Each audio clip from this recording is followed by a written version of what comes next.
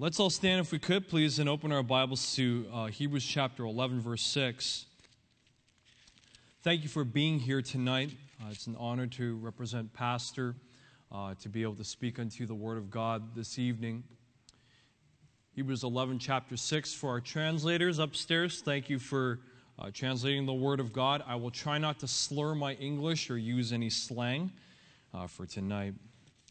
Let's read out loud on the count of 6, okay? We're going to read Hebrews chapter 11, verse 6, okay, when I tell you to stop. 1, 2, verse 6. But without faith, stop. But without faith.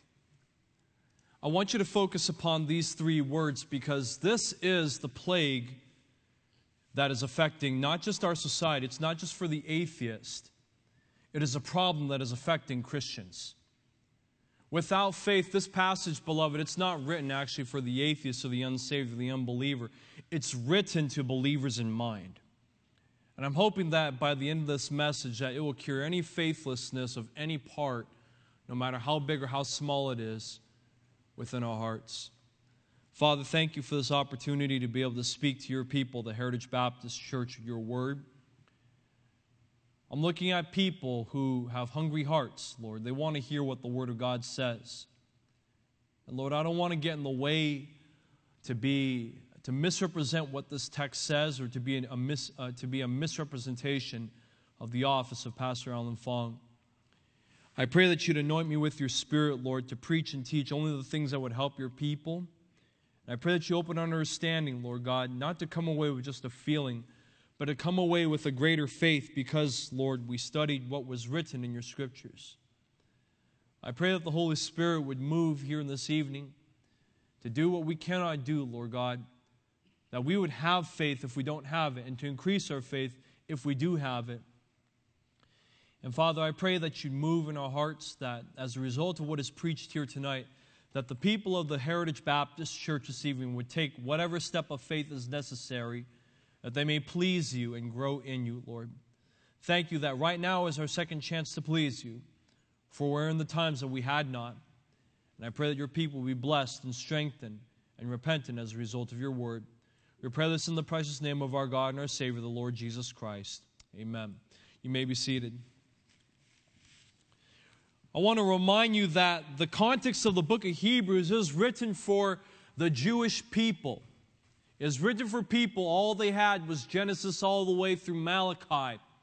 And as they studied of those sacrifices, they studied of those commandments, why do we have to square off our beards? Why can't we, shave around the corners of our head? Why can't we, throw kids, baby goats that have been boiled in their mother's milk? Why can't we do all that?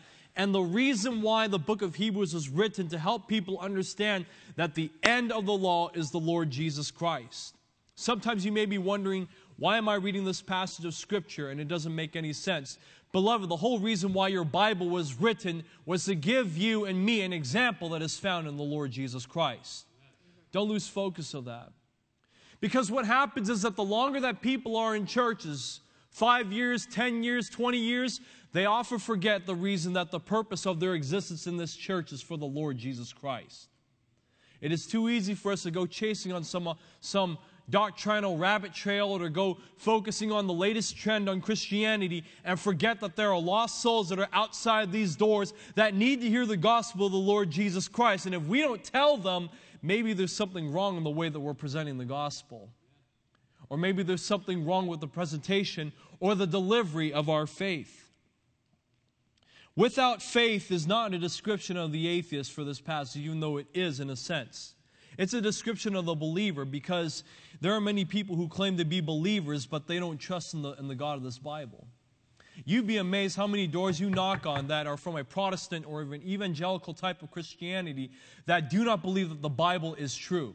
That they do not believe that the Bible is the inspired, infallible, inerrant Word of God, or if the Bible is the inerrant Word of God, there are many different ways to interpret it. When I tell the people at the In-N-Out Burger that I want a number 3 with no spread on it, with onions and ketchup and mustard, I'm making some of you hungry.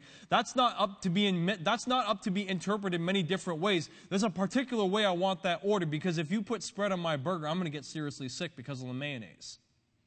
And unfortunately, we have a ton of people who believe that the Bible can be interpreted many different ways. No, it can't. It's to be interpreted unto the measure of the perfect man, the God-man, the Lord Jesus Christ. The Christian Post recently wrote an article where it said that Bible-centered Christians in America decreased from 9.9 million down to 5.5 million. That's a loss of almost 50% of people who claim that they believe their Bibles.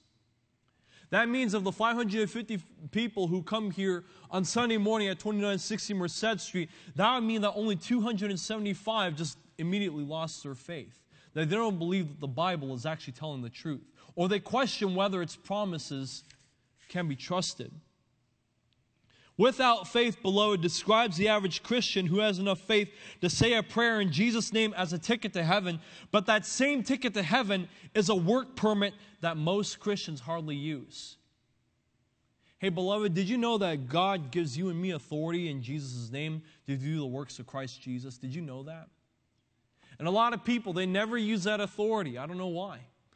But the Bible says in the book of Ephesians chapter 2, verse 10, we are His workmanship, created in Christ Jesus unto good works, which God hath before ordained that we should walk in them. All the Calvinists and all the other nonsense people that are on the internet talking about the ordination and the foreordination of God, here's what God foreordained Christians to do: to be ordained unto good works. I realize that I'm talking to the cream of the crop.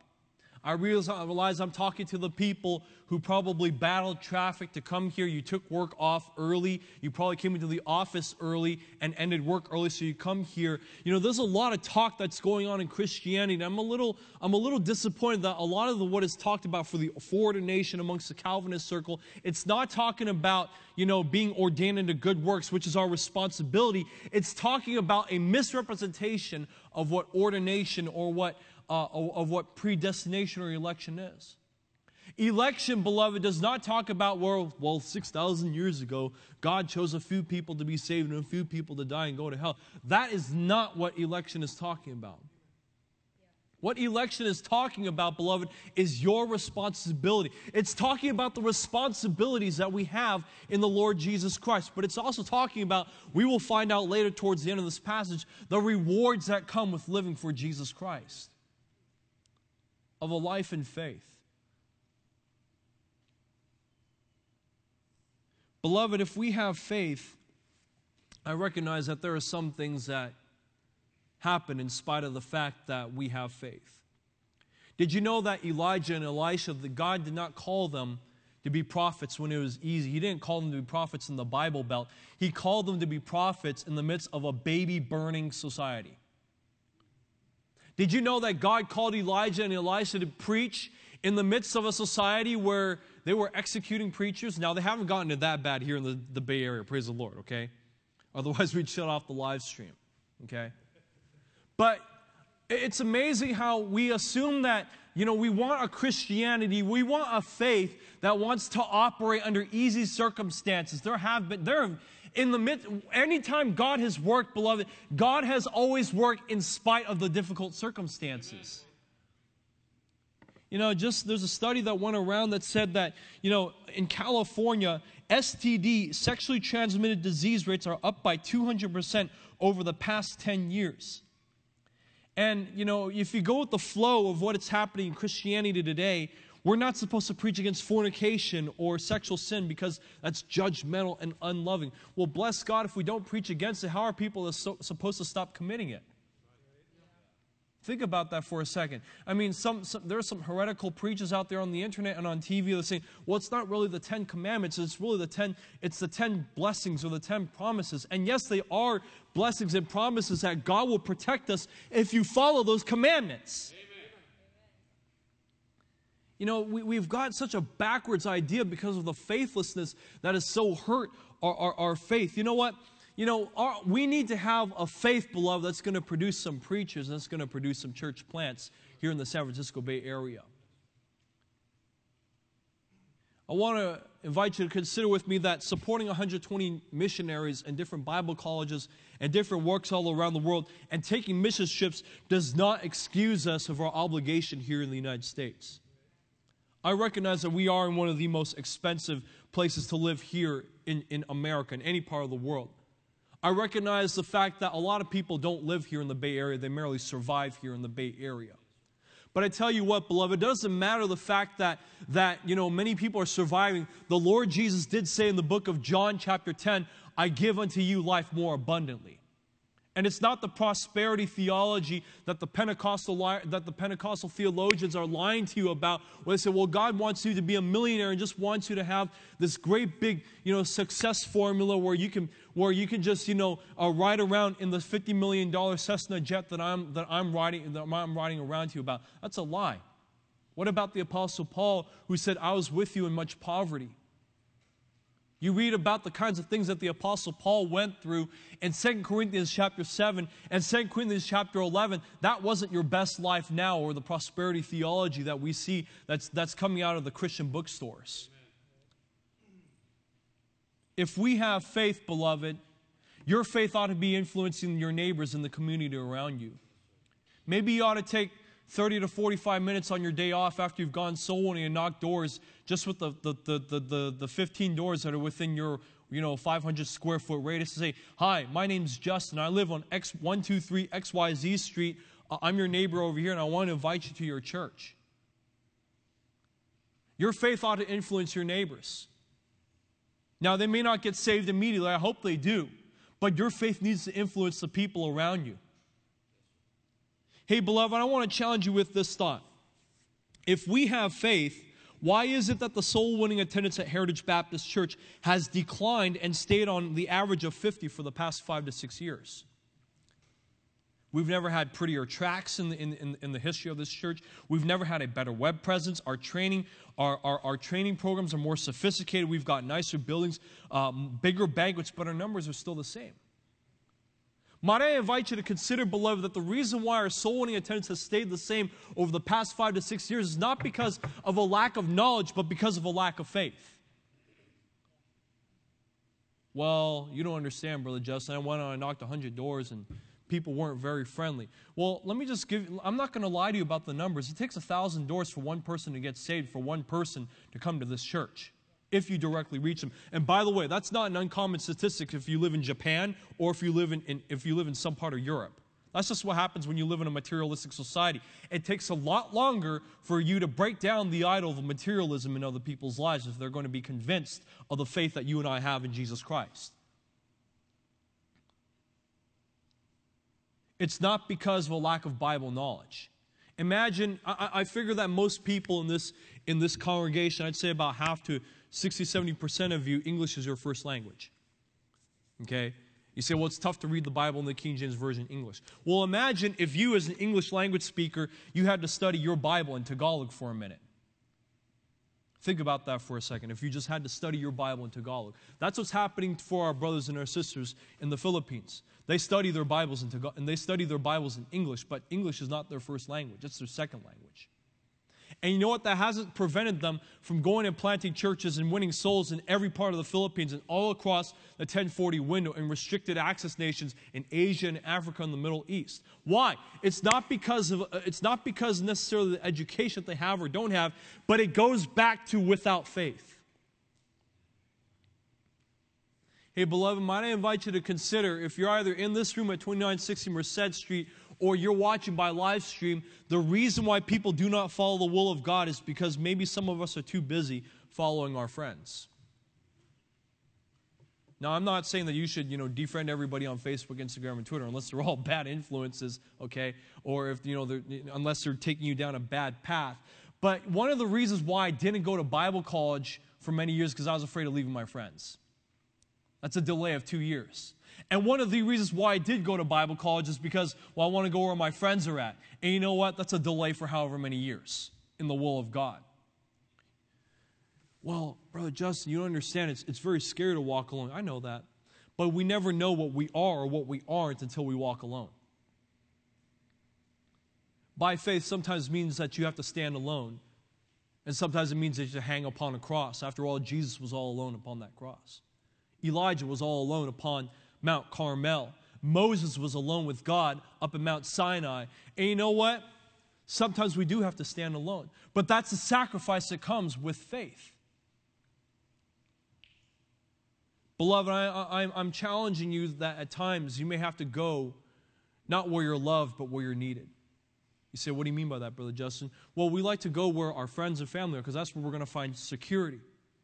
But what about every other missionary, beloved, or every other church planter who went into a town where they didn't know anybody? They scratched off a piece of ground, set up a tent or an arbor or some kind of storefront, started knocking on doors and making friends.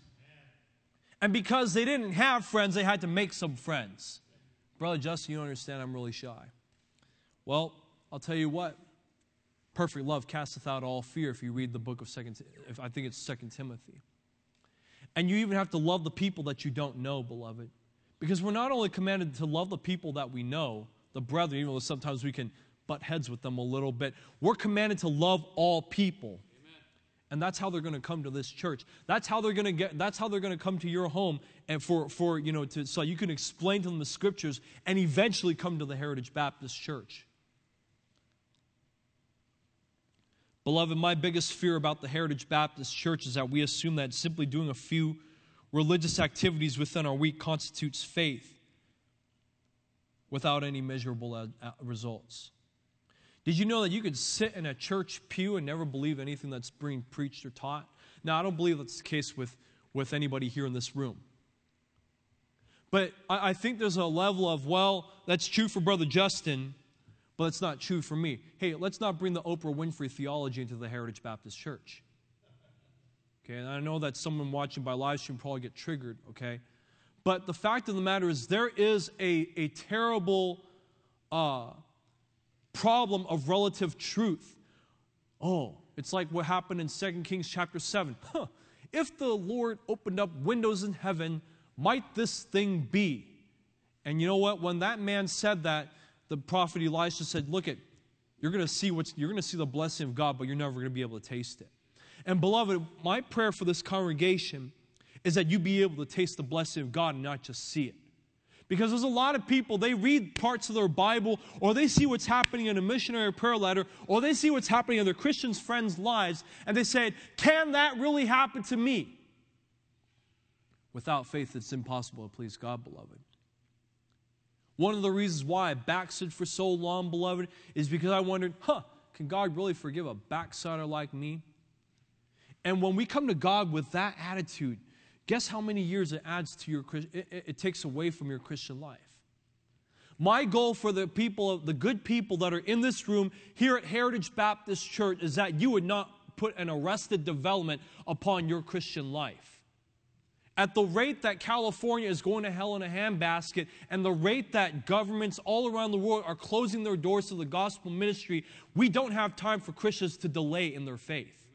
We don't have time for Christians to say, well, I know that today's a nice day, but, I'm going to take a break, and instead of going soul winning, even though I know that's a good thing for me to do, it might be a good day to take the boat out to the lake today. Well, I know that tonight might be a good time for me to go to Bible study, but I think I'm going to take it easy for tonight and check out the new Pearl drink place that opened up on the other side of town and maybe stand in line for about 2 hours to get my drink there. Hey, beloved, with the way that the government is changing, that people all around us are dying by surprise, we don't really have time to wait in our development for faith. You may not be urgent, but Brother Erwin, all other staff men will tell you it's been a little bit more urgent. We've had to reschedule some things and put some things that are not so big a priority on the back burner. Why? So we can get some things done around this office. Beloved, I want to know something. What's your priority?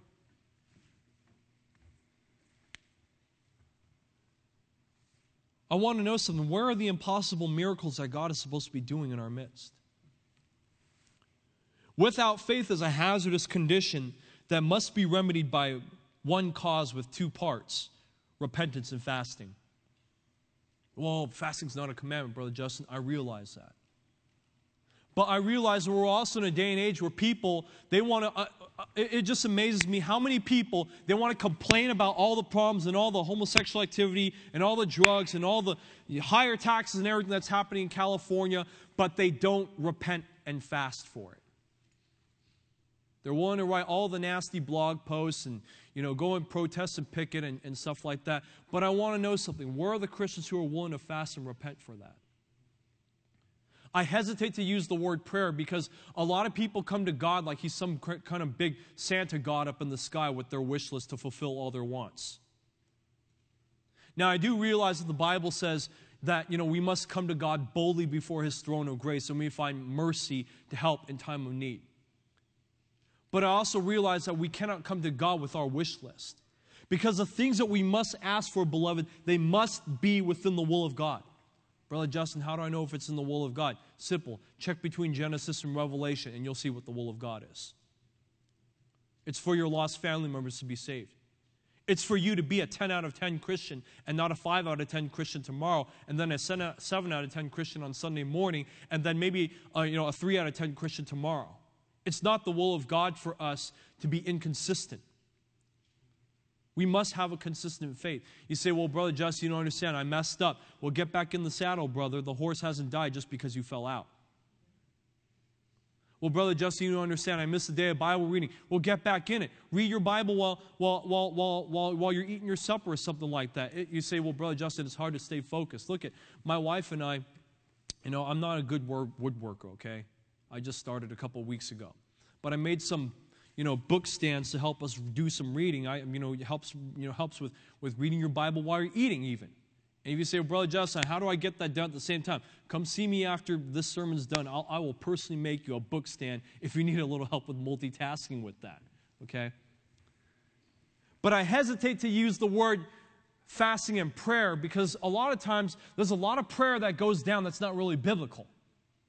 The Pharisee stood within the temple or the synagogue, and he prayed within himself. Heathens pray, oh, Baal, hear us. And not only that, they cut themselves to shreds, hoping that Baal would hear them.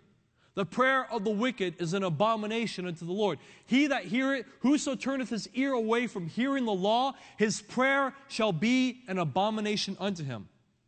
What does that mean? That means if you got a scriptural obligation, like maybe making things right between you and a brother or a sister, or you've got a pet sin that you need to take care of, and you come to God with your prayer list, and you haven't taken care of that sin yet, God's not going to hear. You're not going to answer until you get it taken care of.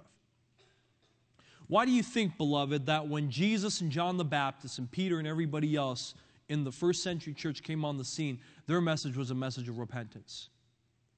Because that's not what the Pharisees and the Sadducees and the scribes were talking about. The popular preachers of the day were not talking about repentance. You go to your average evangelical church, they're not talking about repentance. Why? It'll offend people. And even though repentance is an offensive act, it's an offensive doctrine to many intellectual, well, I make 6 figures a year. It offends that kind of mind. Repentance is the way that you and I will please God, beloved.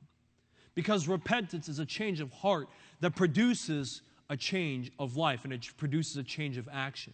Sometimes the changes aren't drastic. Sometimes it might be, well, the Lord showed me the other day from my Bible reading I needed to have, a perfect heart according to what Solomon had. The changes are not always drastic, but they do need to produce some kind of measurable change in your life and mine so that we may have the Christian life that we need to have that's found in Jesus Christ. I realize this is a busy church. People commute 90 minutes one way just to get into the office. They spend 8 to 9 hours in the office. Your kids are in soccer practice. You're trying to juggle your marriage and your ministry. But in the midst of the silence of our commute, or in the midst of the busyness of doing your household chores, like folding your laundry or cooking your supper or watering your plants, when was the last time that we gave thought to our relationship with God? Well, Brother Justin, I may not be able to spend an hour in prayer. Yeah, you can in your commute, with your eyes open, of course. Or, Brother Justin, you don't understand. It's just, there's so many distractions. So shut the TV off. Go to our podcast on the website. Find some fundamental Baptist preaching. Fire it up while you're doing some chores. Amen. Because you can't have your mind to be empty. Look at, you read what Jesus said when the devil's cast out and you don't fill it with something good, the devil comes back 7 times worse. Now, I realize the majority of us in this room are saved. You're not going to get demon-possessed anytime soon. But I'll tell you what, while your mind is empty, while you're going about your daily chores, whatever it may be, your mind tends to go towards faithless thinking. I know, because we're all victims of that. So what does it got to be? You got to fill your mind with something Maybe not about the talk show radio host, but find some fundamental Baptist preaching. Come to see me after the sermon's done, and we'll give you a couple resources about that that'll help you with your Christian life, that'll help you in your Christian leadership. Your mind is not a vacuum, beloved. It has to be filled with something. The Bible says in the book of 2 Corinthians that we have this treasure in earthen vessels, that the excellency of the power may be of God and not of us. How much is your treasure worth? Is it worth investing? What's this treasure you're talking about? It's the gospel that you and I have. It's the Jesus Christ that you and I hold within our hearts. It's possible to get busy and excited about all the wrong things, beloved. Without faith is the sickness that every Christian suffers from. If not every day, then from time to time. And I'm hoping that fasting and repentance, if you're not already doing it, will take care of that. Faith is not something that we must work up and get all excited about. No, it's something that we must pray down. And in a church age that longs to be social, beloved, leaning upon one another for emotional support, Christians must long to be spiritual, leaning upon the Lord Jesus Christ and the filling of the Holy Spirit for spiritual support. You see, beloved, if you lean upon the help of a man, you're only going to get help from that man. But if you lean upon the power of God and the unchanging promises of the Scriptures, guess where your power is going to come from? Because you need a greater power than just any person standing behind this pulpit. You need a greater power than just your adult growth group leader. You need a greater power than just the person who led you to the Lord. And that power can only come from the power of the Holy Spirit. If you're trusting in someone else on the power of the Holy Ghost to empower you, beloved, you're missing out. And that's probably the reason why we keep on relapsing and having our backsliding fits, and why we have our up and down Christianity, and why we have, a moment of a decision one day and a moment of indecision the next. Beloved, the only way to stabilize a double-minded man is to have the one mind of our Lord Jesus Christ. Amen. Beloved, I want you to notice with me the impossibility of pleasing God. But without faith, it is what to please God? Impossible. It doesn't say it's difficult. It says it's impossible. It's impossible to please God without salvation. Did you know that? I realize that this is the Wednesday night crowd, but I don't take for granted one moment there may be any person, at least a few, who knows, persons who have never trusted Jesus Christ as their Savior. They may be trusting in work salvation. They may be trusting in a church. They may be trusting in themselves or a system. They may have prayed a prayer and never truly repented and called upon Jesus Christ with faith. And until they get saved, you cannot please God. You say, oh, Brother Justin, you don't understand. I make all this money. I do all these great things. Beloved, until you repent and trust Jesus Christ, your Savior, you cannot please God. They that are in the flesh cannot please Christ. You see, beloved, what does it profit a man if he gains the whole world and loses his own soul? What will a man give in exchange for his soul? His dignity, his pride? Well, you don't understand. If I believe in that, my family will reject me. They didn't stand up for the Lord Jesus Christ either, so they're not going to do it for you. But at least when you die and stand before God after having trusted Jesus Christ, your family's not going to be the one judging you. Oh, it's a funny philosophy that we have in this world. A lot of people say, only God can judge me, but they live like only their friends and their family will judge them. They say, well, only God is the judge, but they live like they're going to stand before a tribunal of man when they stand before God someday. No, they won't. They will not stand before someone of flesh. They stand before God, the God of all spirits, who does not lie.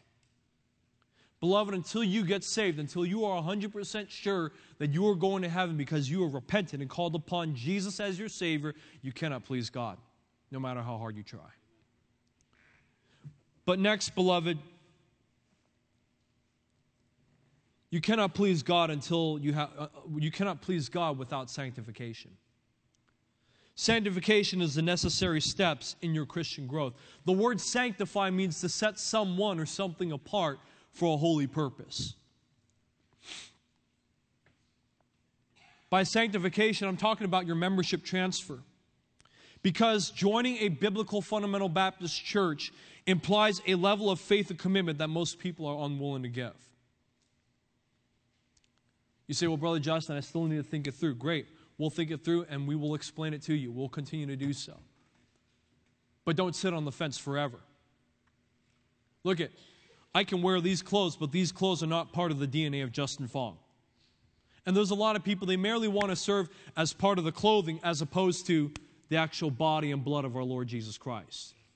The Bible says in Ephesians chapter 4 that every member must be compacted and fitly joined together so that the body can make increase of itself in love.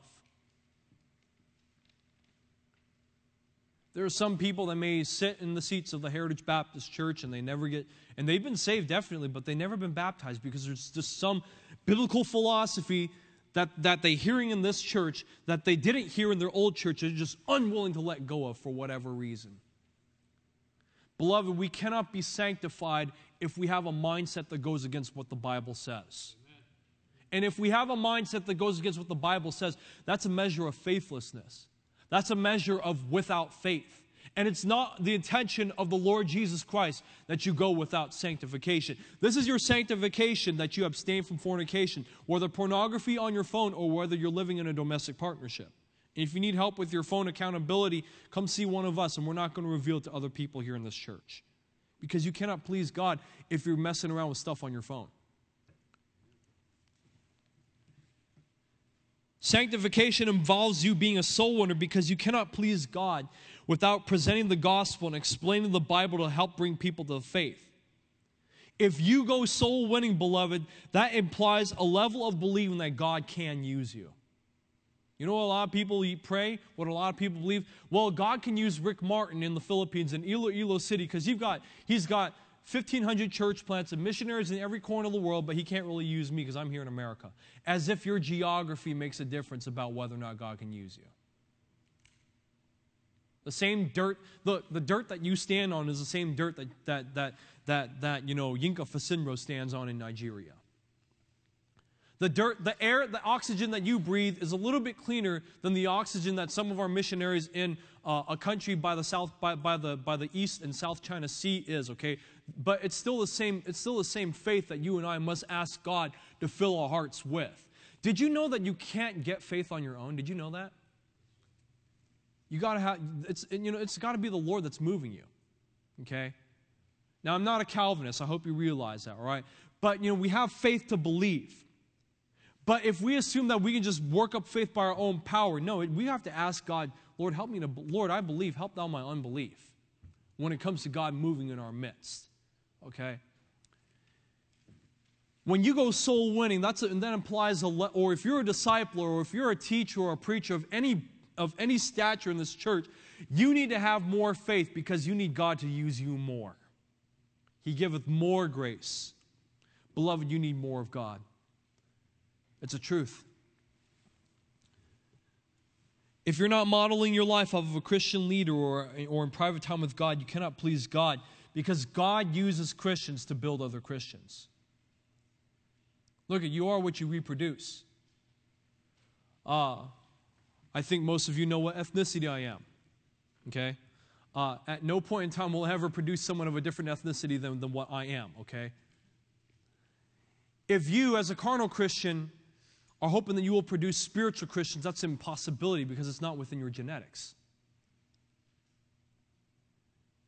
And if we come at our discipleship, or if we're modeling our life off of someone, hoping that we will get a different result, that is a genetic impossibility. You can't get a third arm if you've had only 2 arms in all the gene pool. You're not going to get a third eye if your gene pool has had persons of only 2 eyes for the entire time. And beloved, look at, if you're modeling your life if we are modeling our lives off of someone who is less than the measure of the Lord Jesus Christ, little wonder that our faith isn't producing what it ought to. Because your faith, beloved, needs to produce people who are getting saved. It needs to produce godlier Christians today than it did yesterday. It shouldn't be the same. Look at, I'm not sure how many of you invest in stocks. I'm not sure how many of you are looking at the Dow Jones Industrial Average or the Standard & Poor's 500. But if you compare the stock market today from what it was 5 years ago, it's increased in value. It's had a ton of ups and downs, okay? But it's always increased in value. And your Christian life may have a ton of ups and downs, but 5 years from now, it should be worth more because of the people whom you've modeled your life after in sanctification for the Lord Jesus Christ's sake. Amen. Is your faith stuck?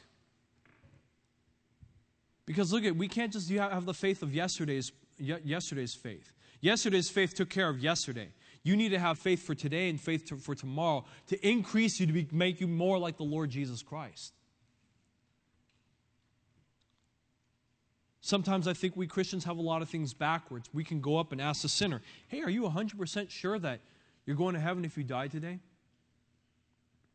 But I think it would be fair if all of us, if the Christians in this room, if a Christian came up to us and said, if you were to die today, are you 100% sure that God would be pleased with everything of who you are and what you do, think, and say? If you die right now, would God be pleased with who you are? Now, maybe I don't know what the statistics are like. Maybe 70% would say no, or I don't know. Maybe 20% would say yes for both reasons, biblical and unbiblical. Maybe 10% would laugh at you, for asking such a question because they don't understand what you're asking, or maybe because they are backslidden. I'm not trying to guilt trip people. Please don't misunderstand. But we're going to need more faith to reach a faithless generation. If the bankruptcy problem or if the debt is bigger, you're going to need a bigger bailout of some kind. And if the faithlessness problem that is here in this society is so big, you and I cannot afford to be to be faithlessly bankrupt. It's not going to work. You're going to have to get that faith from somewhere, and it's going to have to come from on high. You're going to have to get that faith from somewhere in order for you and I to be able to please God and in order to draw people into our Lord Jesus Christ. If you died right now, have you done everything you're supposed to? We can judge if a man's ready to die by this. Has he done everything he was supposed to do? Do you realize how many Christians live their lives and never fulfill everything that's commanded in this book? The more that I read my Bible and try to fast and try to pray, the more I realize how many things in the Bible I've never actually experienced for myself. How many of us have walked in a desert? Brother R, I know you grew up in, Ridgecrest, so, you didn't do it in sandals, but out there in the Antelope Valley, Mojave is nothing but dirt. Nothing but dirt. Nothing but emptiness so that your mind can focus upon the things that really matter. And I think that in a very distracted age, people are entirely out of their element when they come to a place, where there's barren emptiness, and it's for the first time in their life they realize, whoa, I've never been so distracted before. The Bible says in Hebrews chapter 11, verse 13, these all died in faith. How many of them received the promises? Not having received the promises, but having seen them afar off. Hebrews 11:39 says this, these all, having obtained a good report through faith, received not the promise. Did you realize that Abraham, Isaac, and Jacob never saw the nation that God promised them? On top of that, Jacob and Abraham had too many wives. Moses never entered the promised land while he was alive. Joshua never finished conquering the land. David committed adultery and let Absalom do the damage, and he was unable to build the temple. I'm just saying this. Look at how many people, they never really finished their faith walk, or they're prevented from doing so.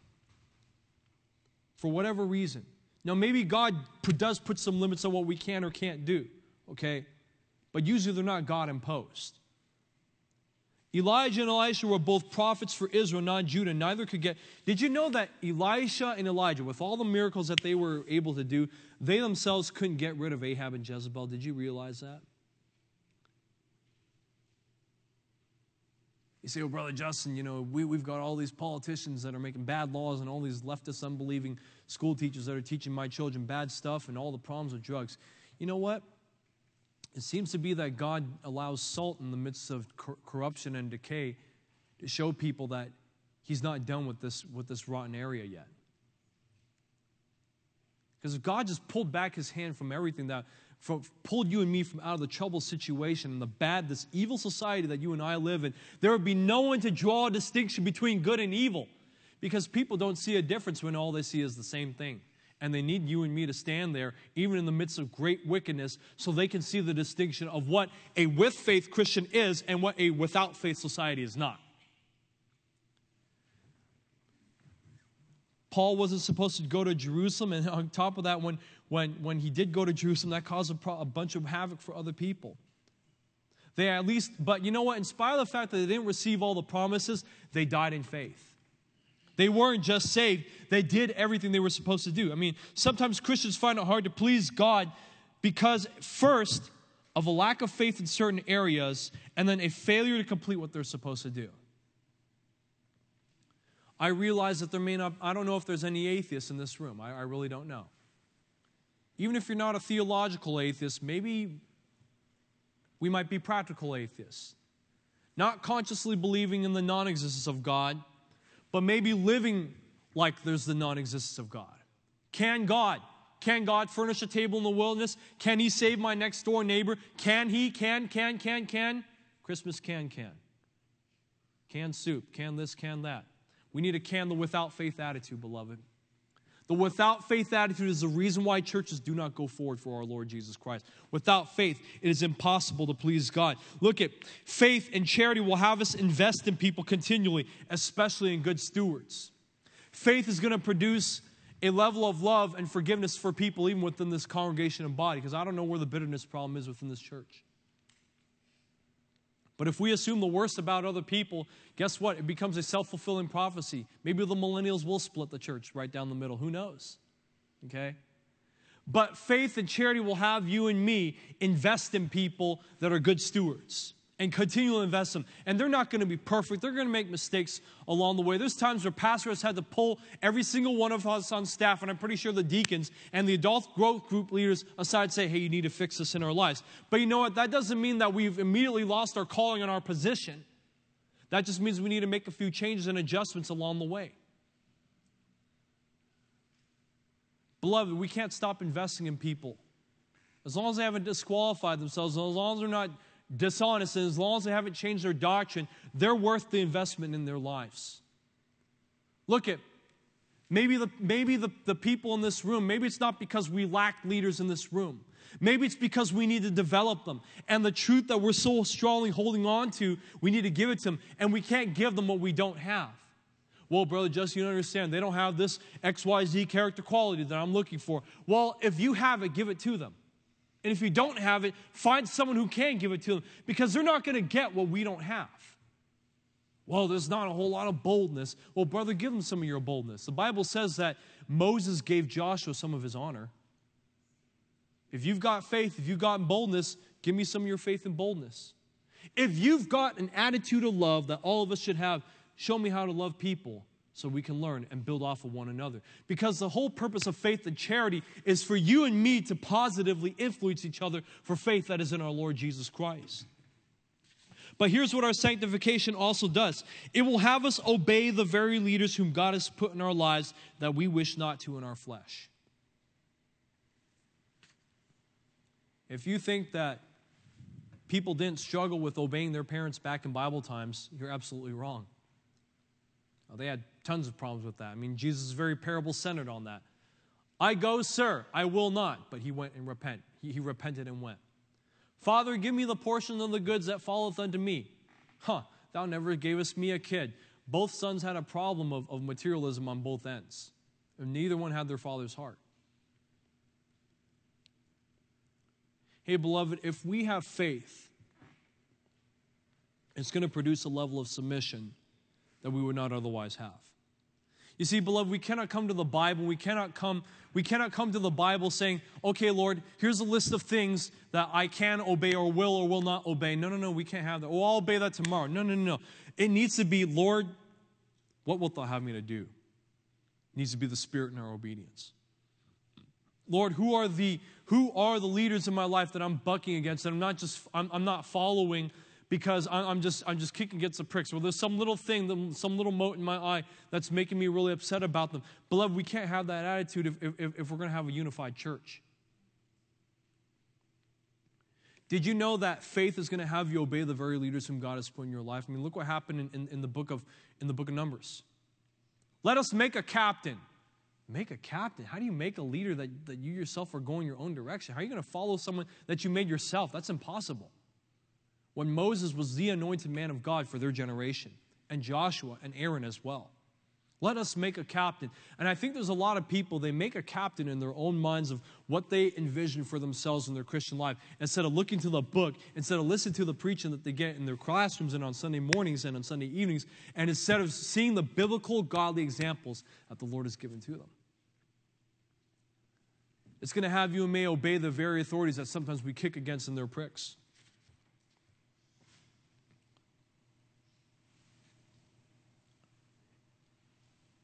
Whenever God steps in and accomplishes a great work of faith, it is always in the context of a unified, anointed, faith-filled, loving church. Beloved, I challenge you to be the kind of church that we can be an example for other people. In fact, the word ensample and example in the Bible are very similar. An ensample is like a template, like a mold, like a cookie cutter. But an example is someone whose faith and just outshines every other person. That's the difference between an ensample and an example. And you know what? I believe God would have you and me to be with faith kind of Christians, to be ensample, like a mold that can produce other Christians whose faith we ought to follow, and an example where our faith outshines all of our peers. Not for our glory, but for the glory of our Lord Jesus Christ. There's the impossibility of without faith. But beloved, number 2, there's the pilgrimage of faith.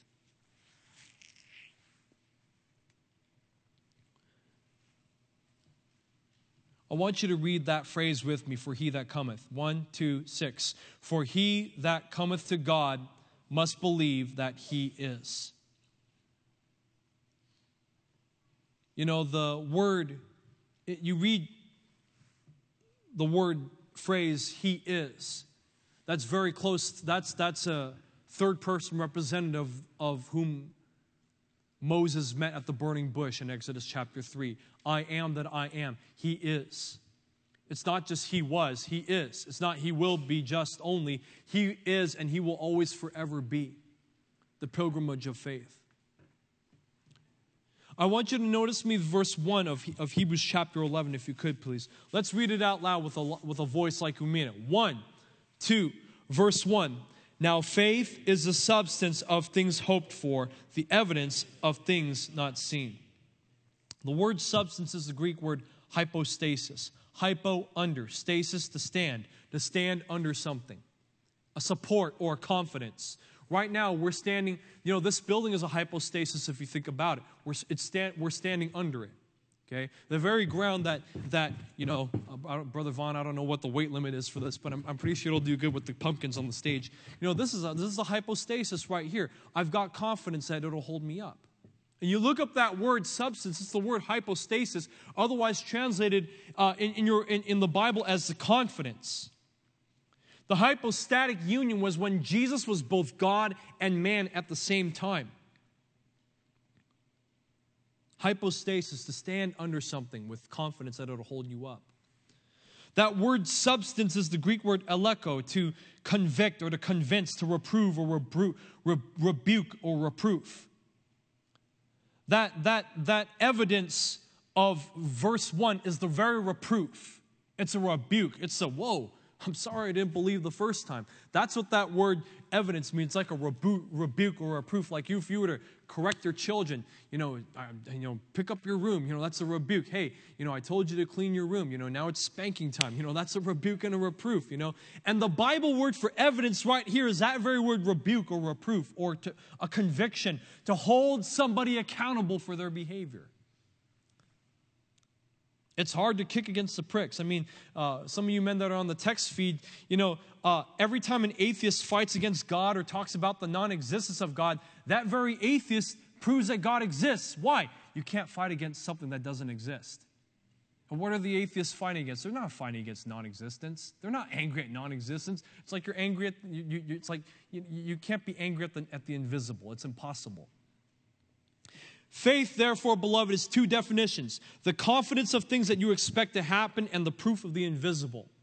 If your definition of faith is simply, well, I only believe in the things I've never experienced, well, that's not good enough.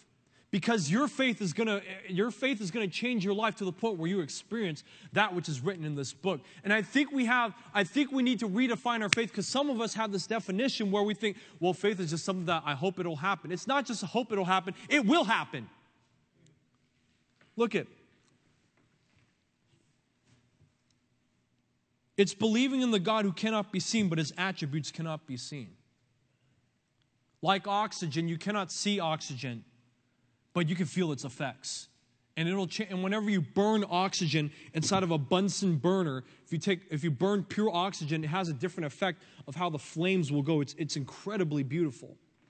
And when you take the presence of God, faith in God, and burn it up with the oil of the Holy Spirit, it's amazingly beautiful what God does in people's lives when they have faith and they grow in their faith for whom Jesus Christ is. Even though God is invisible, according to 1 Timothy, his light is visible and his light is unapproachable for holiness' sake.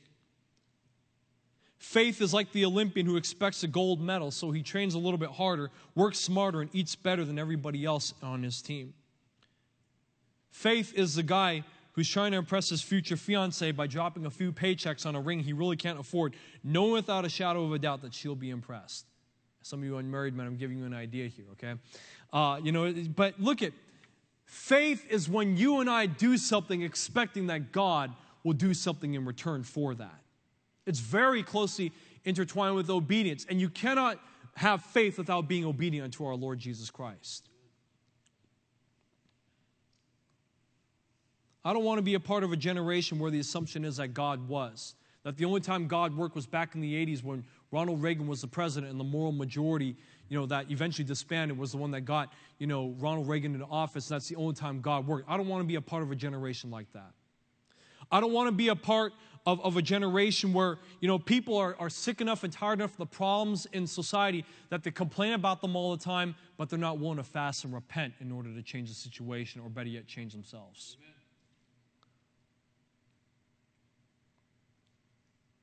You know what without faith is, beloved? It's a lame excuse on the part of Christians to remove ourselves from our God-ordained responsibilities like faith, like repentance and fasting.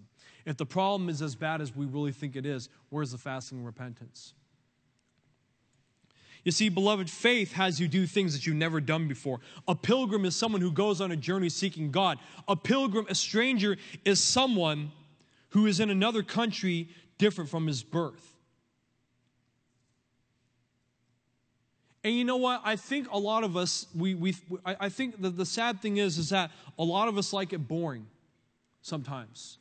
We come to church, we plant ourselves in a chair, we do the same old thing. We get our faces ripped by a Billy Sunday wannabe or have our egos choked by a Joel Osteen wannabe, okay, after 20 minutes, and we leave exactly the same way we come in, week after week after week. I'm convinced that people in churches like it boring sometimes. And we are not really exercising faith until we do that which is new, or we're doing that biblically which no one else is doing, and it's correct. Did you know that before God, no one created? God has faith. That's why he created. Jesus Christ was full of faith. He had all the fruit of the Spirit. Now, I don't know if that's ever crossed your mind before, but no one ever created before God. Nobody offered sacrifices or the right kinds of sacrifices before Abel. Nobody walked with God before Enoch. Nobody built an ark and ordered all the animals onto it before Noah. And before Abraham, nobody ever wandered around aimlessly for 25 years, only to have a son at age 100 and then be ordered to sacrifice your own son 20 or 30 years later. No shepherd had ever ruled Egypt before Joseph did. Nobody ever fasted 40 days and wrote the law of God before Moses. And I think it's time for the Christians in this room, for some of you, to do what nobody else is doing, biblically speaking. To find the need in your community for the gospel's sake and see that need and fill it and take the lead on it. It's time for the people in the Heritage Baptist Church that you need to be the first ones in your community with those Christmas flyer tracts, ready to ask every person, hey, my name is Justin, I'm from Heritage Baptist Church. Do you have a few minutes where I could share with you, explain to you these Bible verses on the back so you can have eternal life in Jesus Christ? You need to be the first one in your community with that. You need to be the first one praying for the people that are on your street. You need to be the first one praying for your friends and your family. You need to be the first one that's out there. Why? Because a pilgrimage is going where no one else is willing to go. Or are you going to be the part of the faithless where people are not willing to go? Well, I couldn't go to that foreign country as a missionary. My family would never let me. Well, beloved, Why do you think God called Abraham out of Haran, out of Ur of the Chaldees, away from his family members, to go sojourn for a long time in Canaan? Why do you think that the Lord sent persecution in Acts chapter 8? Because the Jerusalem church was fine where they were at. They had to wait until the persecution came before they decided, well, we need to go to every part of the world and evangelize people for Jesus Christ's sake. Some people change when they see the light, others when they feel the heat. And beloved, I hope you're not going to be intent. I hope you're not going to wait too long. Those of you who know me, I hate traveling because I always get sick. I get car sick. I get air sick. There's some toothbrush or some article of convenience that you left behind back at home. But traveling to foreign countries is good. You know why? It places you out of your element. You have to start all over. You can't just assume that, hey, can I buy a Coke for 50 cents? Brother, they don't even use dollars. What are you going to do? They might use pesos. They might use yuan. They might use colones. Who knows what they use? And the reason why God calls people to do things that you've never done before that are in the Bible is because He knows that it places you out of your element. Those of you who are from foreign countries, that you've experienced a culture shock, you know exactly what I'm talking about. And the reason why there are so many Christians that are unwilling to do great things for God is because they're unwilling to experience some heavenly culture shock for their Lord Jesus Christ. But that's what being a pilgrim is all about. That means you have to knock that first door. That means you have to read that first verse. And you have to spend a long time reading it because you have no idea what it says. You have to define every single word that's written in your Bible. Brother Justin, I've never prayed for that before. That's what a pilgrim is all about. A pilgrim is someone who goes where no one else has ever gone before. And God is not calling you and me to just stay in the same old place and do the same old thing. He's calling you and me to have a faith walk as a pilgrimage in order to please our Lord Jesus Christ. It may mean surrendering to be a preacher, even though you're making pretty good money. It may mean to surrender to be a preacher, even though you got a pretty good position. It may mean that you may have to change some of your responsibilities within the Heritage Baptist Church so you can be able to afford to win more souls and influence more people for the Lord Jesus Christ. Number 3, I need to hurry up. There's the reward of faith, beloved.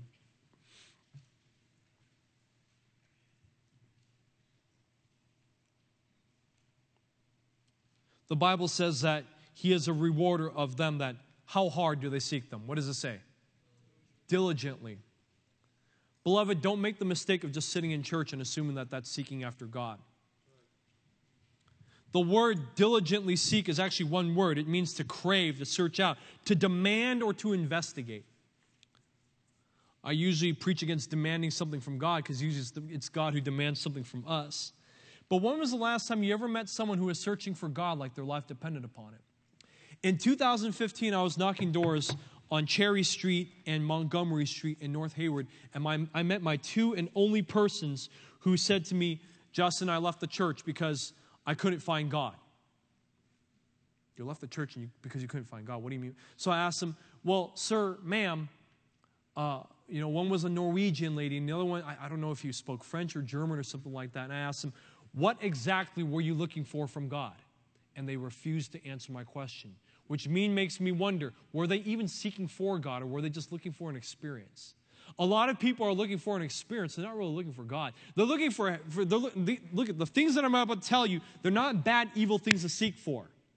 But they're not the final things that they seek for, that we have to seek for. They come seeking healing from an illness. They come looking for that God will give them employment. They come seeking a wife. They come, for friends. And these are not bad things. But I want to challenge you not to come for these things. I want to challenge you that when the next time you come to church, the next time you crack open your Bible, the next time you come soul winning, is to seek after God like you were lost. It's not God who's lost, it's us who are lost. It's said that the average supermarket has 300,000 items in it. Let that sink in for just a minute.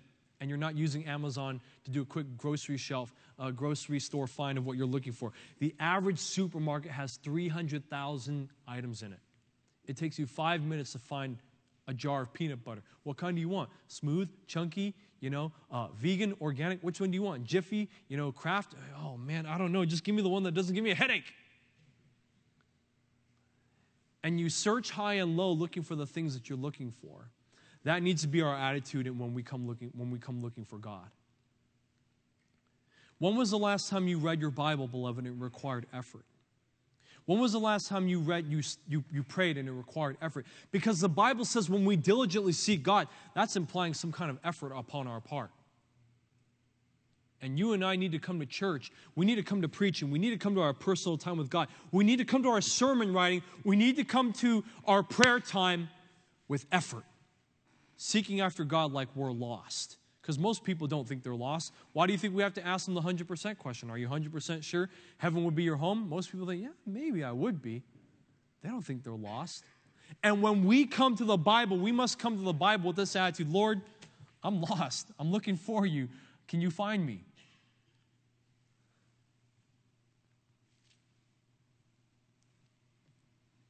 Beloved, we're not supposed to just experience the same old boring thing 365 days in a year.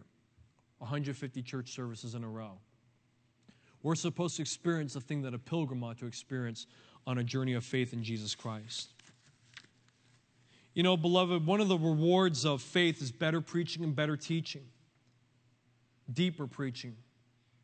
Your ability to share the gospel, beloved, should be deeper today than what it was 5 years ago, if we're walking by faith. It's measured by holy lives and not just by healthy bodies. The Apostle Paul, we don't know what his thorn in the flesh was. We don't know if he was blind. We don't know if I don't know, maybe he had kidney stones. I mean, that's a thorn in the flesh right there. Who knows what he had? Okay? Most blind people don't describe their blindness as someone beating them up like the way that the Apostle Paul talked about. The word buffet, the word buffet literally means to beat someone upside, to beat someone like you're going to kill them. It's measured by children, both adult and minors, who are willingly submissive unto their parents. The faith walk of more faith is measured by men who willingly love their wives, and wives who submit themselves to their husband's leadership in Christ Jesus. It's measured by Christians who win souls and help develop other godly Christians. It's measured by church plants, preachers whom we've personally trained, preachers who surrender to the call under this ministry. Beloved, I want to challenge you. Don't just support it. Get directly involved. Don't just throw a few dollars in your tithe check into the offering bag. Roll up your sleeves and get your knuckles dirty in the work too. Because we're going to need as many people fasting and repenting and praying for God to raise up some more church plants in this area if we're going to see God move in this area. Fasting is never commanded because it's inherently dangerous. And I recognize that there may be elderly or diabetic or pregnant or nursing mothers. I realize that, okay? But fasting and repentance is a dare where God dares you and me to do some things that are impossible. Beloved, I want to challenge you. Let's be healed of the without faith syndrome. Let's be healed of that with faith towards our Lord Jesus Christ.